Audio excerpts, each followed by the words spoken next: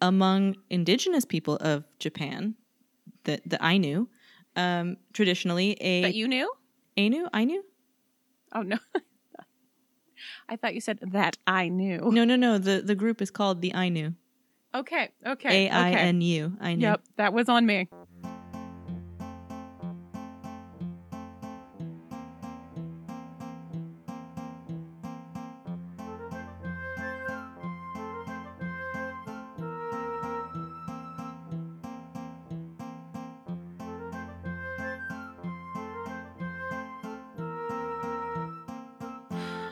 Hello, and welcome to The Dirt. Let's roll up our sleeves and get down to today's topic. Sleeves.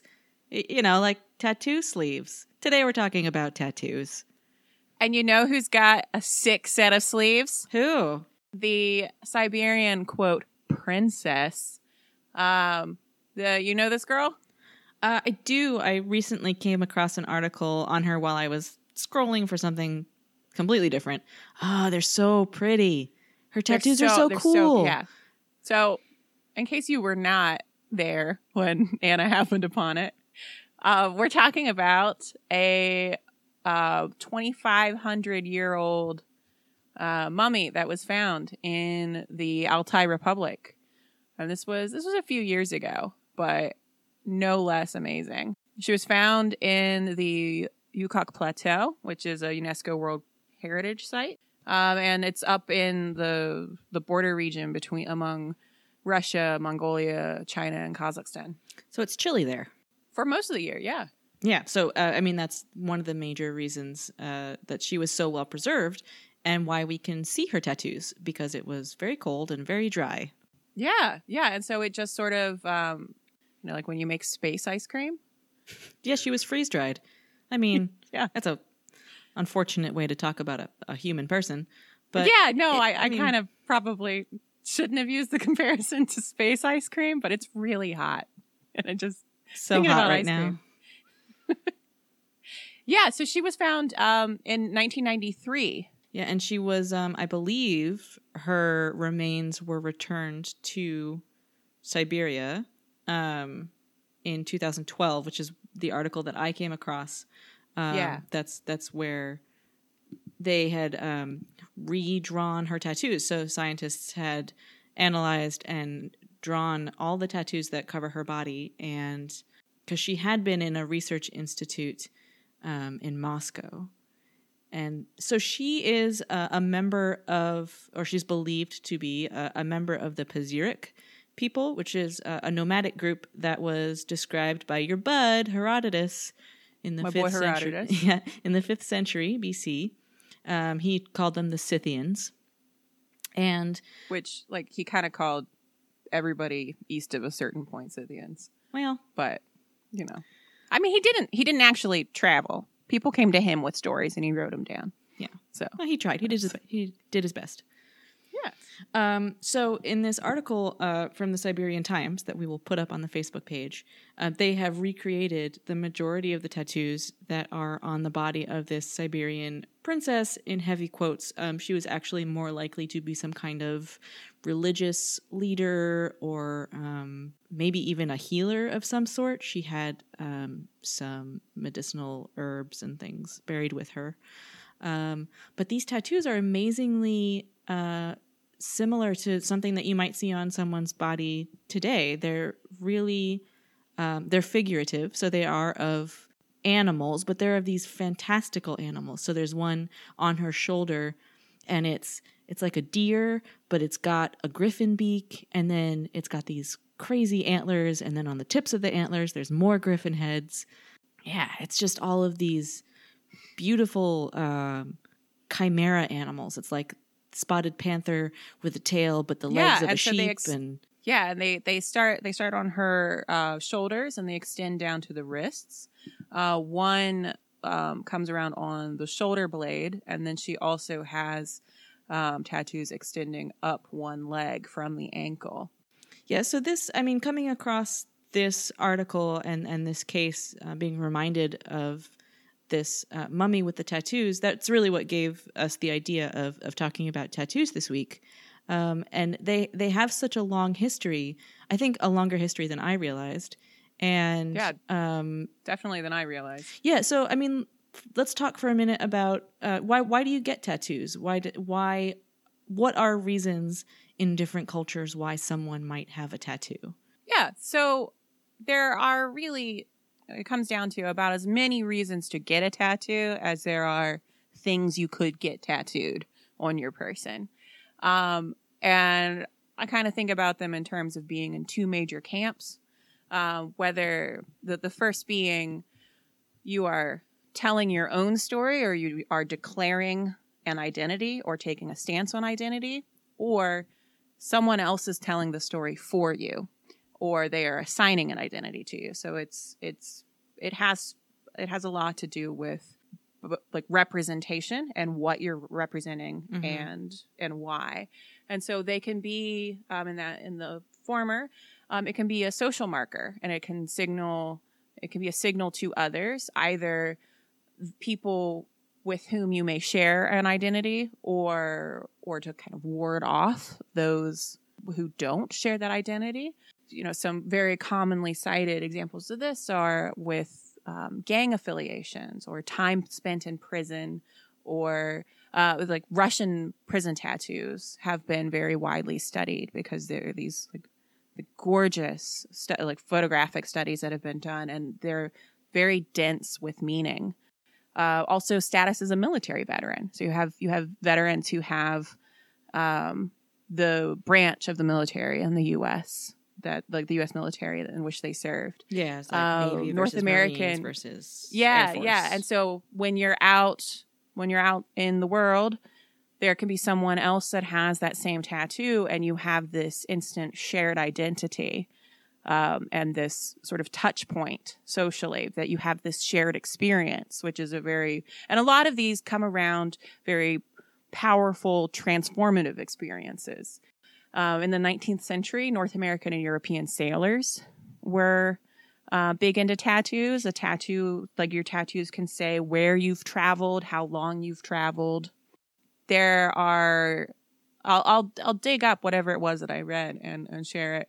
But there are certain animals that indicate, there are certain images that indicate whether you have crossed the international date line and from which direction, and how many continents you've visited, and what various positions you've held. I know that you mean like bosun or. Yeah, I don't know anything about boats. I mean, I don't know anything about boats after like the Iron Age. So I do know it's not so much 19th century. I think it's quite a bit earlier, but it used to be very commonplace for European sailors to have a pig tattooed on one foot and a rooster on the other. Did you come across that at all? That sounds familiar. And is that like just like a talisman? Yeah, thing? it's a good luck thing because pigs and chickens were the animals the most often likely to survive a shipwreck. And that's so weird to me. You know, if you've got a lot of farm animals on a ship, those are the animals that are most likely to survive. And that's actually probably because they're the ones who are kept in crates.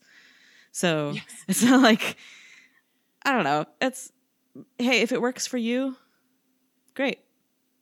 Oh, hey. Yeah, you keep your pig and your chicken. I've got some stuff. Okay, give me the stuff. So a nautical so among sailors, commonly held ideas around the nautical star.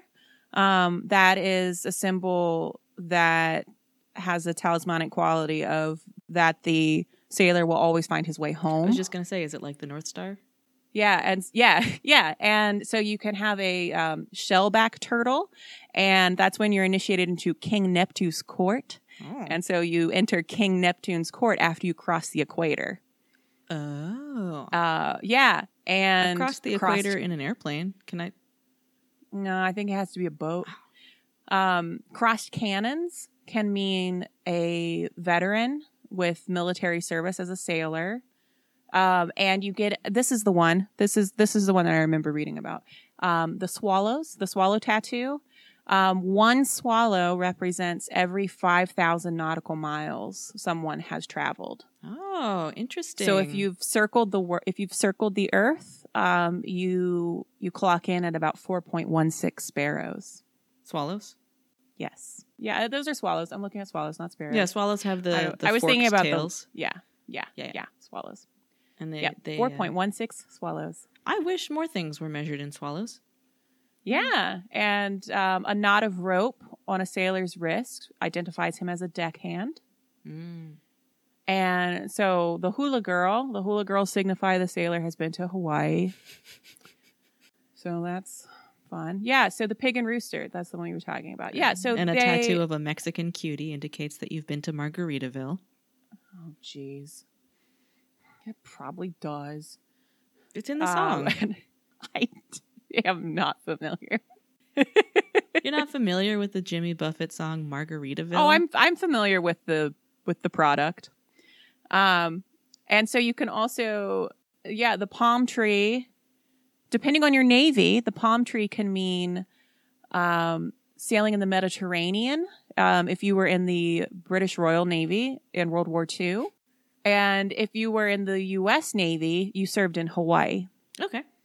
So, so those that you can do with that what you will. So those are my facts that I didn't realize I didn't know. Yeah, we've got a new segment called We're Gonna Google It. So you have these the symbols that hold meaning for yourself or members of your chosen community to whom you wish to communicate this. Right. And to those outside the group, it has the appearance of otherness.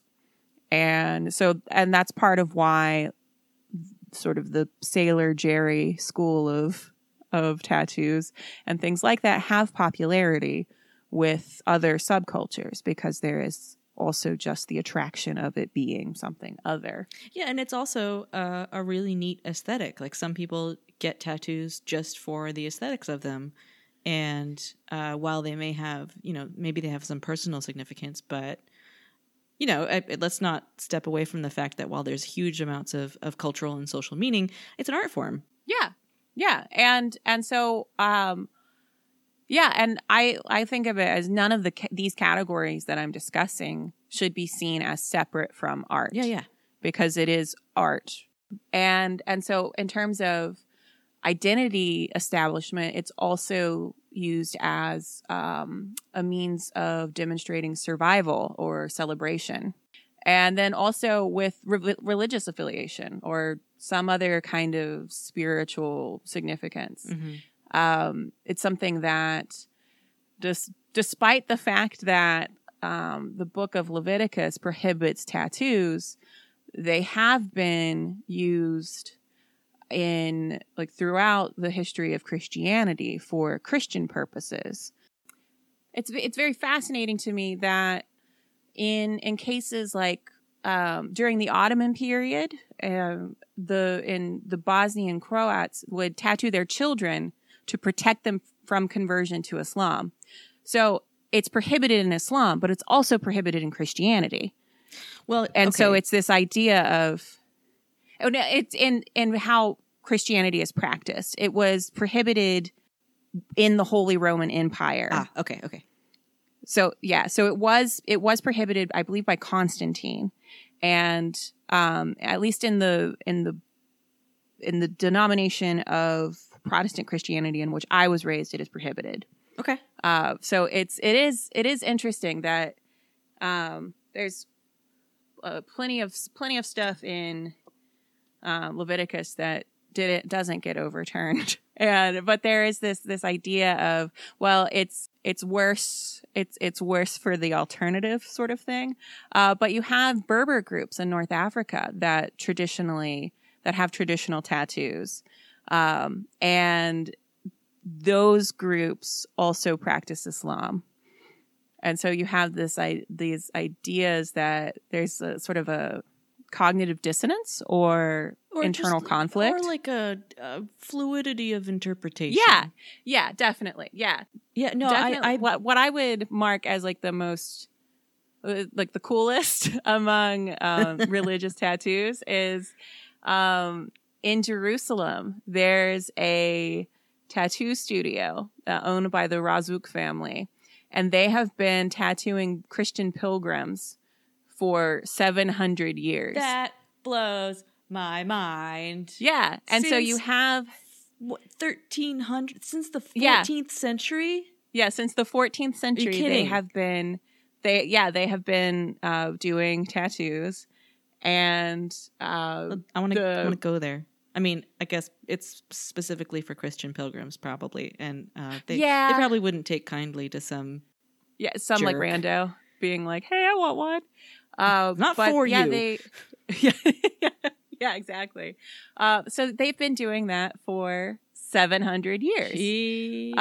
Whiz. Yeah, which is amazing. And then the other idea around having control over the narrative that you're representing with your tattoo is some idea of like memorial or loved ones' names. Yeah. You know, like upon the birth of a child or something. I know someone who has his pet bunny's name tattooed on his arm, and it says Lily Cheeseball in a very Baroque style of writing. Well, that's charming and delightful. Isn't that just? Oh, it's the most wholesome tattoo I think I've ever seen. That's so sweet. Yeah. And then the other camp is less sweet, and that is when the story is told for you. And then in military context, so not veteran service, and this is sort of conscription. So in the context of conscription, there's a 4th century AD Latin account called Regarding Military Affairs by this guy Vigetius. And he refers to the military mark. And he discourages one from administering the military mark to a new recruit because you don't know if he's going to pan out. In more recent military cases, deserters in the British military were tattooed with a big D. Oh. Which is really unfortunate. Yeah. When this isn't still something that happens. When it was this sort of during 18th, 19th century? What I saw was, I think, World War I.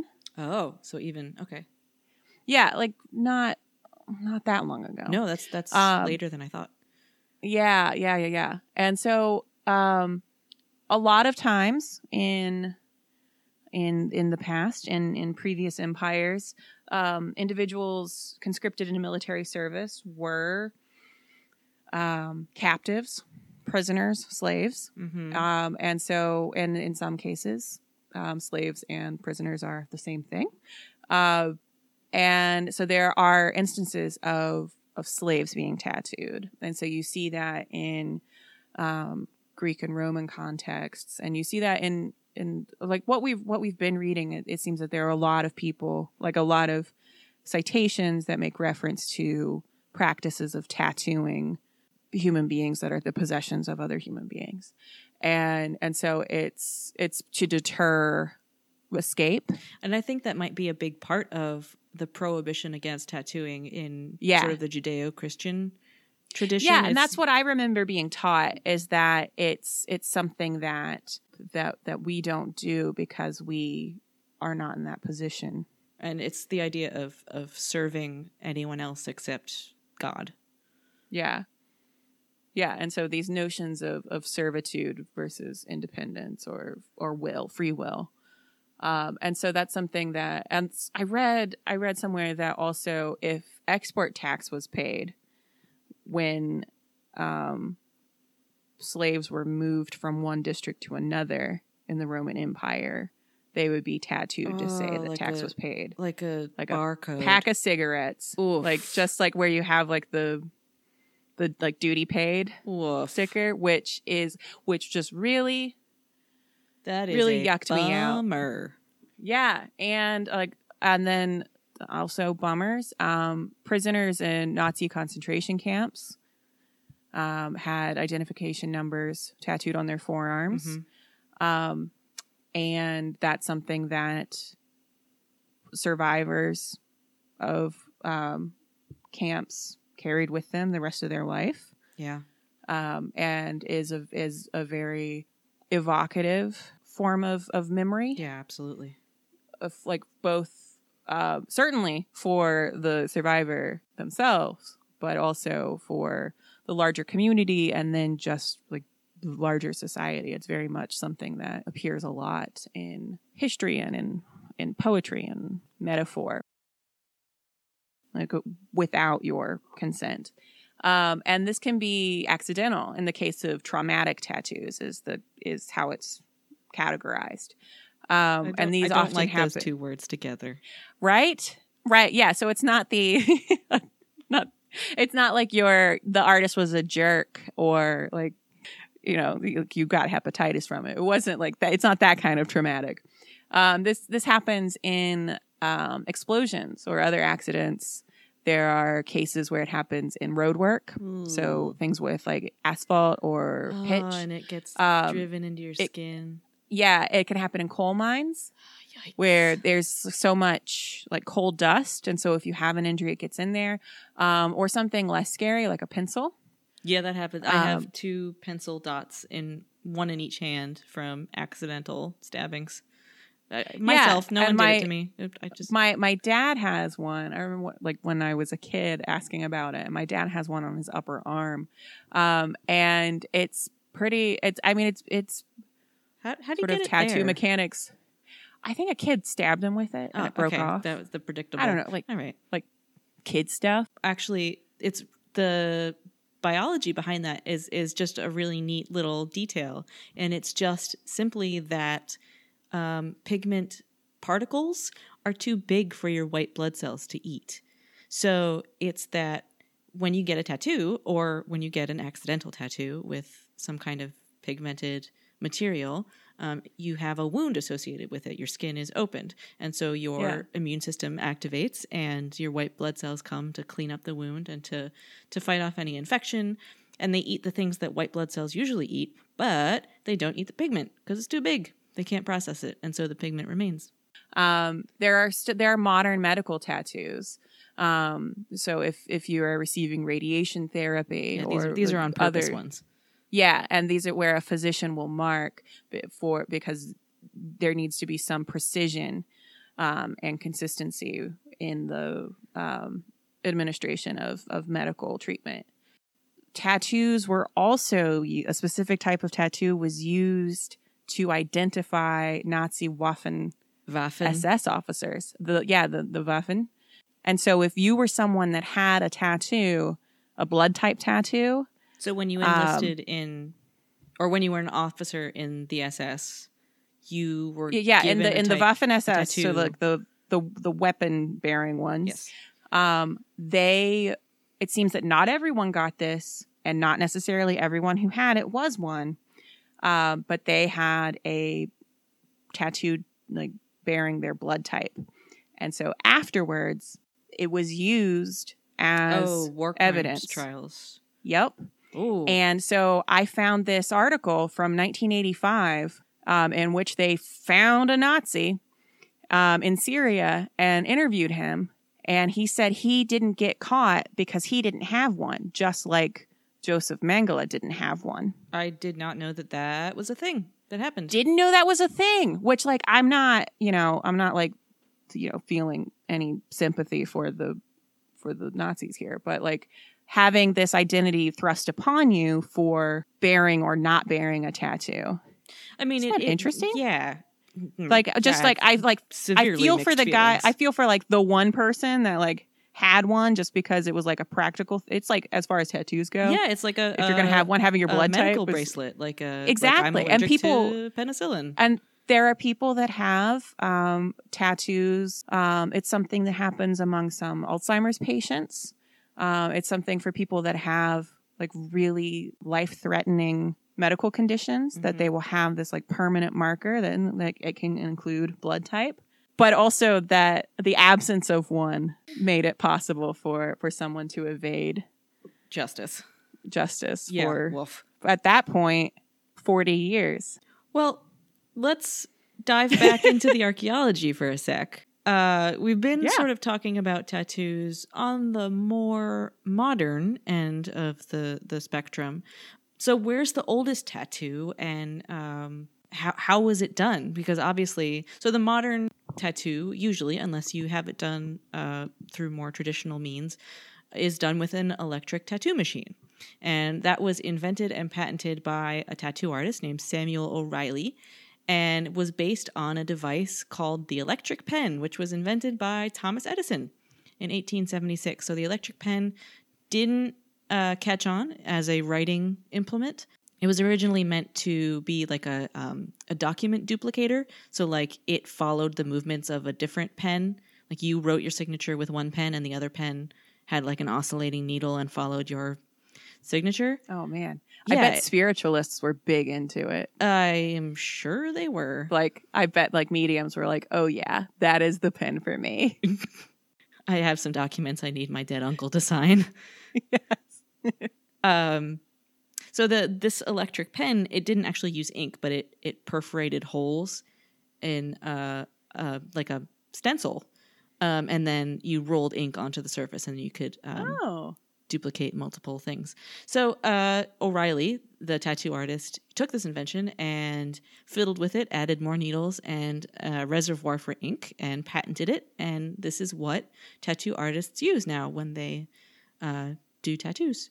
So that's cool. But that's definitely not what people were using before 1891. Before 1891. So the world's oldest known tattoo art is on an ancient Egyptian mummy that's dated to around 5,200 years ago. So astonishingly old, like all things considered. Astonishing to me anyway. Yeah. And so this is on a mummy that's been on public display at the British Museum for the past 100 years. And it's not until recently that anyone looked at the smudges on this man's right arm and said, I think that's a tattoo. So they have looked at those smudges with infrared light, an infrared scanner, and those marks are, in fact, the first known figurative tattoos, meaning that they actually depict something rather than just squiggles. So it's two animals, a giant auroch, which is an extinct species of bull. They were massive. They were, picture a cow and then like triple it. Julius Caesar was very afraid of them, but with good reason. They were just so big. And also a Barbary sheep, which is a North African species of sheep with these big curved back horns, which they're very distinctive. I've seen those. Yeah. They're super distinctive. Just so you know. Hey, you get a badge. You get a goat badge. Oh, it's a sheep badge. It's a sheep. They're the same. We've talked about this. They're the same. Well, we've talked about this behind a paywall. Oh, hey, if you want to hear us talk about goats, subscribe to us on Patreon. So it's an auroch and a Barbary sheep. I have seen the pictures of these tattoos. We'll throw those up on Instagram. Sort of a Rorschach test situation. Like if you're an expert on figurative markings and you tell me that it's a giant auroch and a Barbary sheep, sure. I could see the horns of the Barbary sheep. Everything else is like blobby. But, he's been mummified and the tattoos were done 5,000 years ago. So it's not surprising that it's difficult to see the details. Yeah. And what one is able to see now is in no way representative of what one could probably see when he was still bopping around. Yeah, for one thing, his skin was a lot more hydrated back then, and it probably was a bit more stretched out. Yeah, right. It's not, yeah. So anyway, the appearance of the tattoos now is they're not at their best, but that is the first figurative tattoos that we have. Previously, it was thought that the title of oldest tattoos belonged to Ötzi, the Iceman. He's a little bit of an archaeological celebrity, and we'll give him his own due sometime soon. But he also lived around 5,000 years ago near what is now modern Austria and Italy, in that border region, the Alps. And long story short, he died, and his body was preserved because of the very dry, cold conditions there. And he was basically frozen over. And his body was remarkably well preserved, down to the clothing he was wearing, even down to the contents of his stomach and the parasites in his gut tissue. And he was discovered by hikers in 1991. And he has been the focus of study since he was found, because he's so well preserved, and he's just such a treasure trove of information about how people lived 5,000 years ago in that region. And he has 61 tattoos on various places in his body, so including his left wrist, his lower back, his torso, and on his lower legs. And researchers speculate that these tattoos are medicinal in nature. They correspond in a lot of places with areas where Ötzi had some kind of medical issue, rheumatism. So a lot of the tattoos are on his joints, and these aren't figurative. There's no animals or anything. They're patterns of lines for the most part, like tally marks. Yeah, lines, and then a few that are crossed lines, like for the most part, like it looks X's. like tally marks and X's, and so on his joints and things, he suffered from rheumatism. So it may be the case that these were meant to relieve some of those symptoms. He also, like I mentioned, had parasites in his gut, and there were some tattoos on his abdominal region. So he may have had those placed there, to deal with those symptoms. I'm not sure what the symptoms are of a whipworm infection, but it can't be good. The Egyptian mummy tattoos and Ötzi's tattoos are currently the oldest known, but they can't possibly be the oldest. First of all, Ötzi was a man living in Europe, and the Egyptian mummy was living in Egypt around the same time. And that means that either both of those people spontaneously discovered tattooing at the same time, or the practice of tattooing is far older. And or Ötzi got that rheumatism walking back from Egypt. Okay, option 3. But I think what's more likely is that tattooing existed as a practice for a longer time, long enough for the idea of medicinal tattooing, if that is indeed why Ötzi has tattoos where he has them, for that to be a practice. Like someone had to be doing that for a while for it to be sort of codified. Like, okay, when you have this complaint, the tattoos go here. Yeah. So it's also, think about, like, I've been thinking about this. I've been thinking about his tattoos. Also, I thought about his tattoos the entire time I got acupuncture treatments. I would just lay there and think about his tattoos and be like, Oh, side note, the most meta thing ever, since we're talking about this, Brad Pitt has Ötzi tattooed on his arm. Which, what I would like is for it actually to be a tattoo of Ötzi with a tattoo of Brad Pitt. So this, just keep it, keep it going. Also, I got weirdly mad about the existence of that tattoo on Brad Pitt. Well, what I want it to be is medicinal. Yes. It's for a very specific condition that Brad Pitt has. Just, he's too handsome. So he also, Ötzi also had tattoos in places that there aren't signs of an ailment. So the researchers said that maybe it was some kind of health issue that wouldn't be that, it could have been painful. It didn't leave any kind area, of physical trace on the remains. But that also, were there signatures of physical ailments in places that didn't have tattoos? Because it sounded like what it sounds like it could be also is coincidence. Oh yeah, for sure. And it could be, scientists getting way too excited about finding potential connections between tattoo and ailments. I mean, I would love to see some genuine, thorough medical studies to come out and test that idea. But, in the meantime, it tells us at least that 5,200 years ago, tattoos were a thing.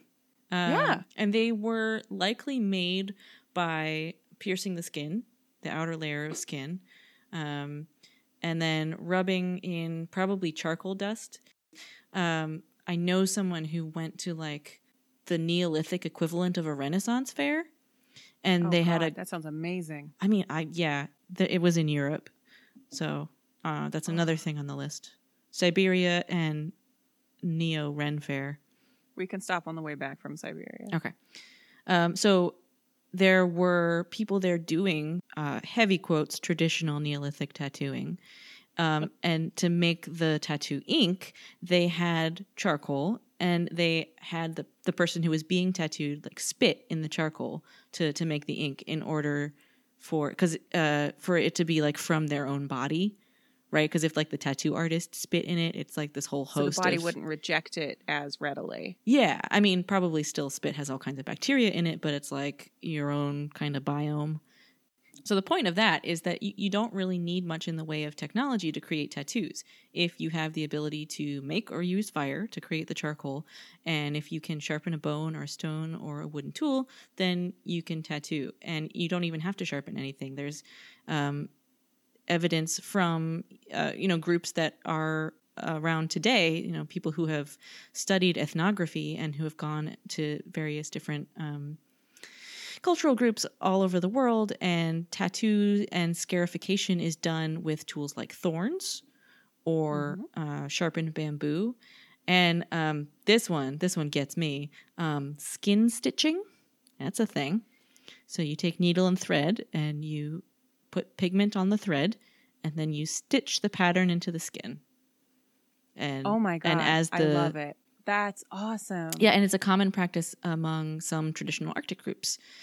Anyway, it was super cool, and tattoos and body modification and body marking is done in all sorts of different ways, and it's a really global practice. Yeah. Yeah. Do you have... Yeah, and so... Sorry, go ahead. What? Go ahead. What? I was going to ask if you had any tattoos. I do not. You don't? And it's not a matter of objection in any way. It's more a matter of being financially irresponsible and they are expensive. Averse to commitment. Yeah, no judgment here. And it's just sort of there's at least one that I very much would like to get, and it's just a matter of doing it. If you want Amber to get a tattoo, support us on Patreon. Because the one that I want is archaeologically relevant. I seriously support us on Patreon. Support us on Patreon. We'll do a Facebook Live event where we get tattoos. Yeah, well, I know you have your little creature on your arm. I have 3 tattoos. Yeah, I have a little dog, a hunting dog from the medieval manuscript, the Book of Kells. It's a little hunting dog of Celtic design. I could put that up on Instagram. And then I have 2 other tattoos, one on my back and one on my sort of... Is flank the word? Are you a horse? Well, nay. But it's on my sort of my mid-back rib cage area. It's like under one arm. Okay. Yeah. Your mid-back rib cage. It's a really specific... My thorax. It's on my thorax. Okay. It's on your thorax. Yeah. Okay. And, all of them have a very specific meaning to me, but it's one that's sort of difficult to articulate. 2 of them are significant to me because I got them after people who were very important to me passed away. And then the dog I got after sort of recovering from a very serious mental health issue. And so they mark events and events that I want to commemorate and carry. Like, it's sort of important that I'm carrying them with me and just like knowing that. Yeah, and that's something that people often say is that it's that the whole the reason why people choose to permanently adorn their body with this like very symbol laden, like a meaning laden image is because it is something that like transcends simple articulation. Yeah, and I've always had a very, very difficult time explaining why I have these tattoos, why they're so meaningful, because it's like a series of pictures that go through my head when I'm trying to describe it, of the people and of the experiences that I've had. And that's something that can be visually represented, but maybe not so well verbally, which is super great for a podcast.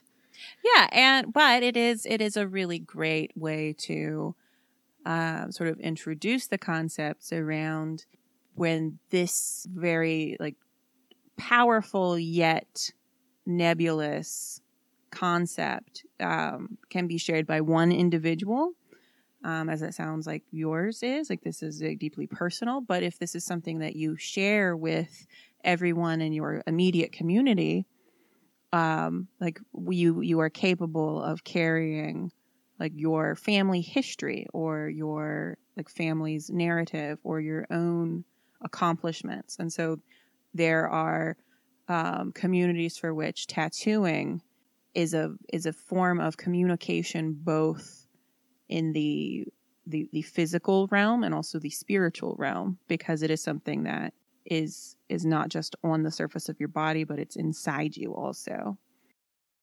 So, quick around the world.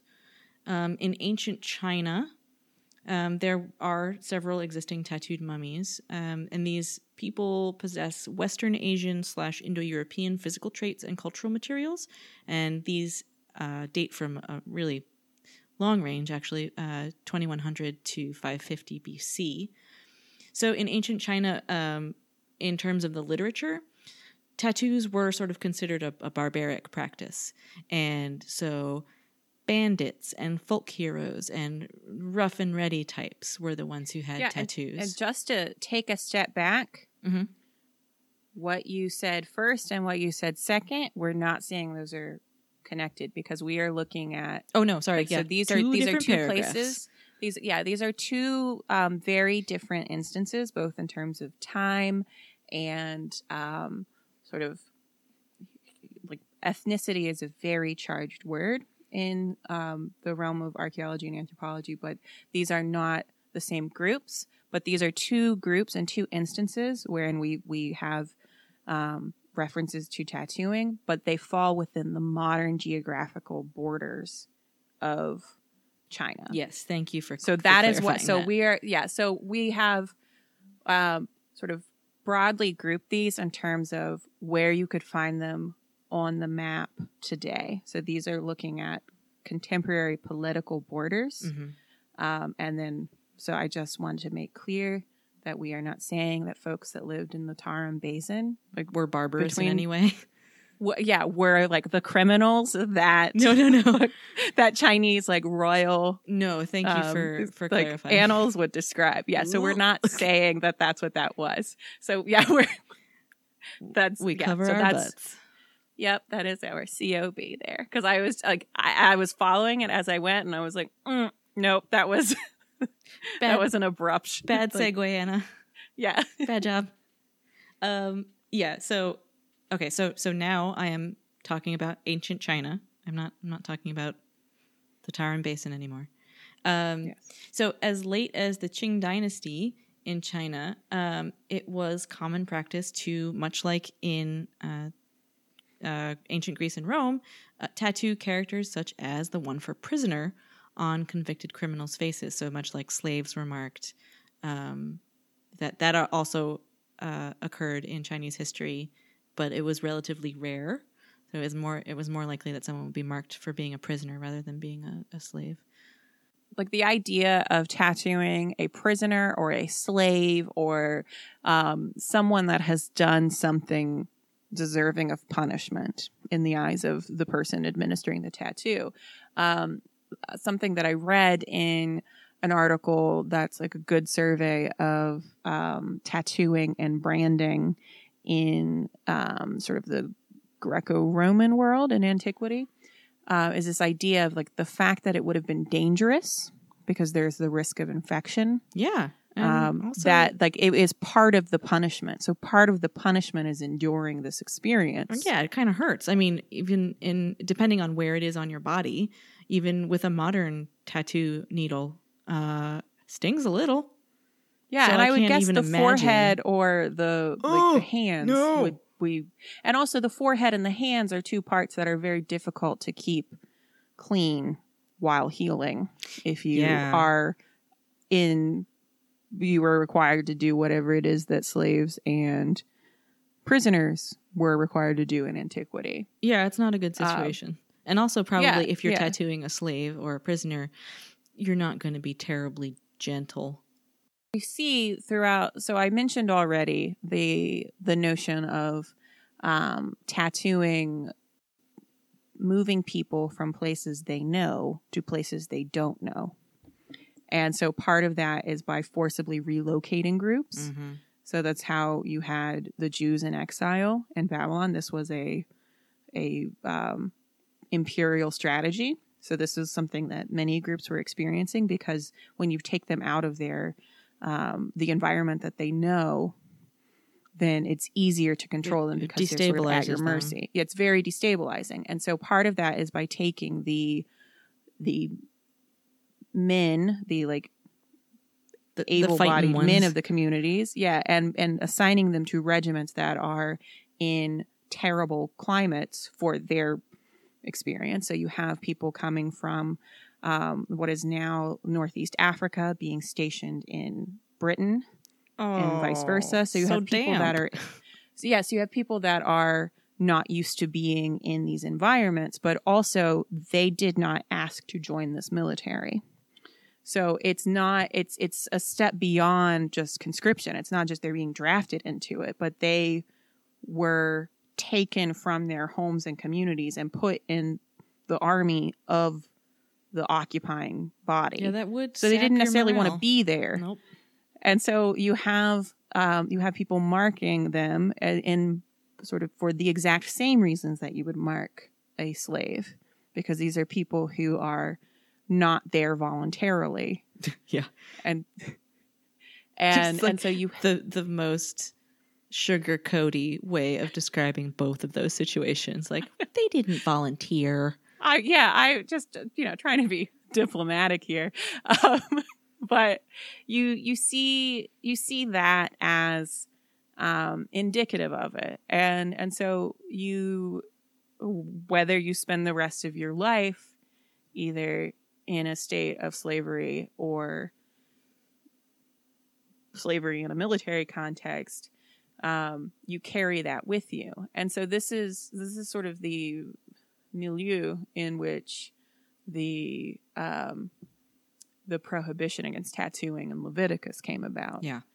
This idea of seeing that there were, you had tattoos there are references to tattoos as a religious practice.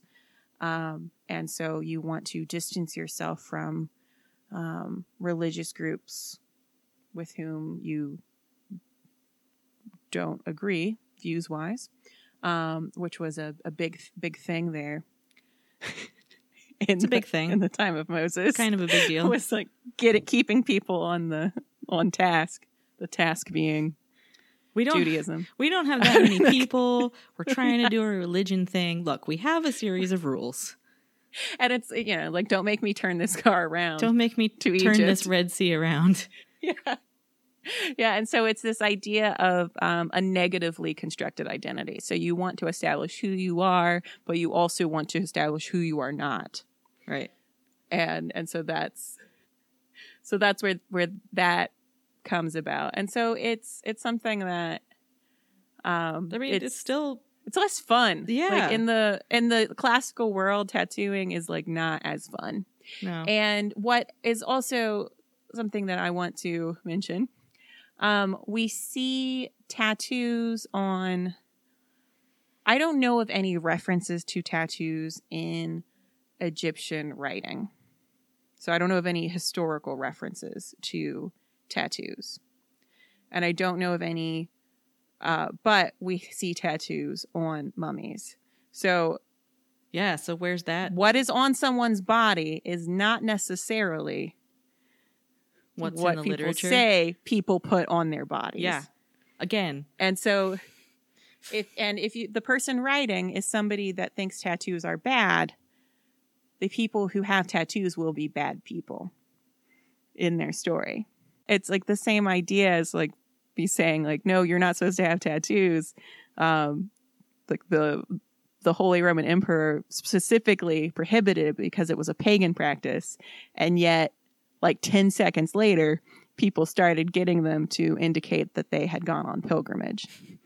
And so it's this idea of like what people say and what people do aren't quite the same. And that's also totally different from what people write down. Yes. So what I'm hoping is that in the classical and Mediterranean world, there were tons of like sweet tats out there. Yes. But nobody talked about them. Me too. Because otherwise, it's just a bummer. I know. So elsewhere in the world, tattooing for spiritual and decorative purposes in Japan is thought... That sounds much better. I know. Much nicer. It's thought to extend back to at least the Paleolithic period. So the Jomon period, where there's really cool pots and little figurines. My dad has a couple of replicas, like little plastic replicas of some of the little Jomon figurines, and they're so cute. Oh, like the one that guy at the Asian Art Museum told me was obviously a Jew. Oh. Because he looked like he was wearing a hat. Maybe that's and he had a little beard. And Hi, this man, this man at the Asian Art Museum, well, he was a guest at the Asian Art Museum. I was a representative of the Asian Art Museum, told me about this. And he gave me this whole thing about how, like, the Jews got there. And I was just like, sir, that is untrue. First of all, it's not called the Jumon period. Second of all, it happened before Jews happened. So... But, I mean, the Jomon period did run for, is like, all at I'm its most saying general, is a long time. I'm skeptical. Well, and I think I ended up on, like, I came down on the side of, well, so what? So he's a Jew in a hat. All right. Yeah, it was like, so what? Look, he's entitled to his own perspective. Yeah. So among the Ainu, the indigenous people of Japan, a tattooed mustache on the upper lip of a young lady signals that she is of marriageable age. And then I don't know, like once she actually gets married, maybe she adds to it. Or, maybe it's just like a sign of maturity, like when a girl gets her ears pierced or something. I don't know. Okay. Yeah, I don't, I wish I had someone to teach me more about that. Yeah. And then this one I really like because it involves experimental archaeology, which is my bag. But so some artifacts dating back 3,000 years from the Solomon Islands may have been used for tattooing human skin. So these are these little pieces of obsidian, and people thought maybe they were used to do tattoos. And so they duplicated these pieces, and then on pigskin. So these aren't just like flakes. These aren't from. It's not detritus from. No, from it's not the little. It's not the little point. flakes that you get when you're making a stone tool, and it's like the leftovers. These appear to have been deliberately made. So they replicated these little obsidian pieces, and then they used them to make tattoos on pigskin, which probably is easier to fill out the forms for than doing it on human subjects. And then they compared the experimental ones that were used on the pigskin with the original artifacts to look at how, so they looked at them under microscopes to see how the pieces got worn out and chipped and scratched from piercing pigskin over and over and over, and looked at the residues on the stones. And then they compared the two, the modern and the ancient pieces, and they found that the wear was similar. So this suggested that they hadn't been used for something like working hides, so like making clothing, but actually were for human skin. That is very cool. And also, I wonder if that's something that was, that there may be other tools like that have been excavated but not recognized. Yeah, so that's the Solomon Islands in the Pacific, and lots of groups sort of from the Pacific Austronesian area. And it's something that tattooing is incredibly important to the Maori, to Hawaiian Polynesian people. Yeah, and so it's something that I saw that it was stated that tattooing is a sort of like longstanding and recognized traditional practice in most among most Austronesian peoples. And those are indigenous groups that are spread from Southeast Asia, Oceania to East Africa. That's a range. I know. And so it's something that I have not explored or looked into, but thinking about origins and age and the things like that around when something started. Yeah. If we think about because when I saw Austronesian, I thought Austronesian languages, and like languages and people aren't the same thing. I know that. Not everyone knows that. And so I wondered if this was something like that this was like a conflation. But then I looked in, and indeed that is the geographical range. So is it something where this practice is, in some form, this practice is old enough to have started with this genetic population? So is it something that came along with the peopling of these places, but also there was to my mind, staggering degree of communication across huge distances. Yeah. Across just like the deep old ocean. And I will never wrap my mind around it. No. I mean, yeah. I mean, I grew up in the mountains, so it is. It's different. I don't expect to wrap my mind around the ocean anytime soon. Okay. Well, golly, that was a ride all around the world. The Tattoo-niverse. Yes. TM. Yes. TM. TM. Thank you for listening to The Dirt.